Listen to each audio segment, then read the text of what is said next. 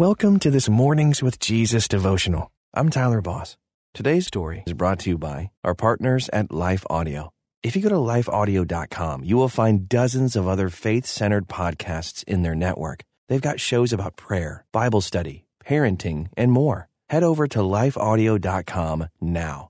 And remember, you can have full access to our meditations commercial-free. Just text ABIDE to 22433 for 25% off.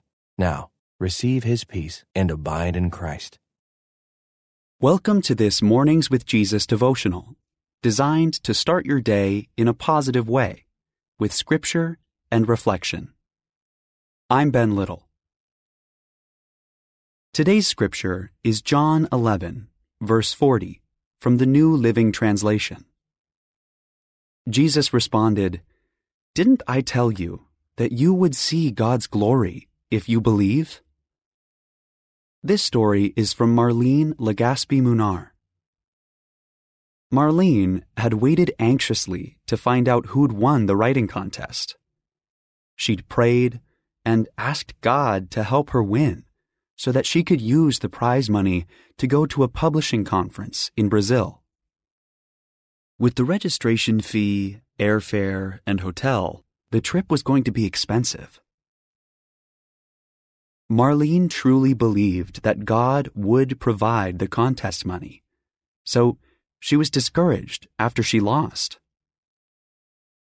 But she really wanted to go to the conference, so she asked Jesus to increase her faith.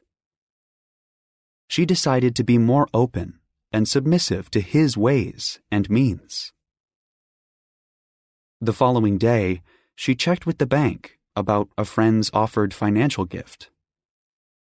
She was pleasantly surprised to learn that not only had the money been deposited into her account, but it was a generous gift. 2 hours later, at the grocery store, Marlene bumped into a couple she'd known for a few years.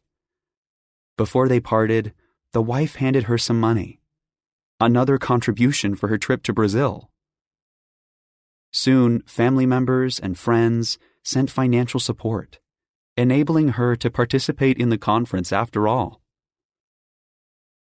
Jesus provided for Marlene in a completely different way than she'd expected, but He provided for her nonetheless. Sometimes she second-guesses how Jesus answers her prayers. But time has proven that He's got plenty up His sleeve. She's learned that despite apparent circumstances, it's best for her to simply trust Him.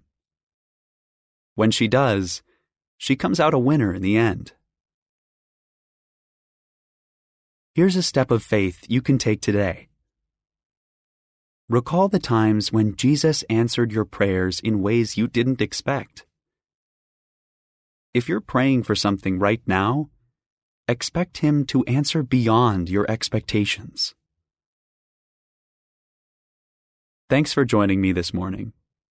Until next time, may you abide in Christ.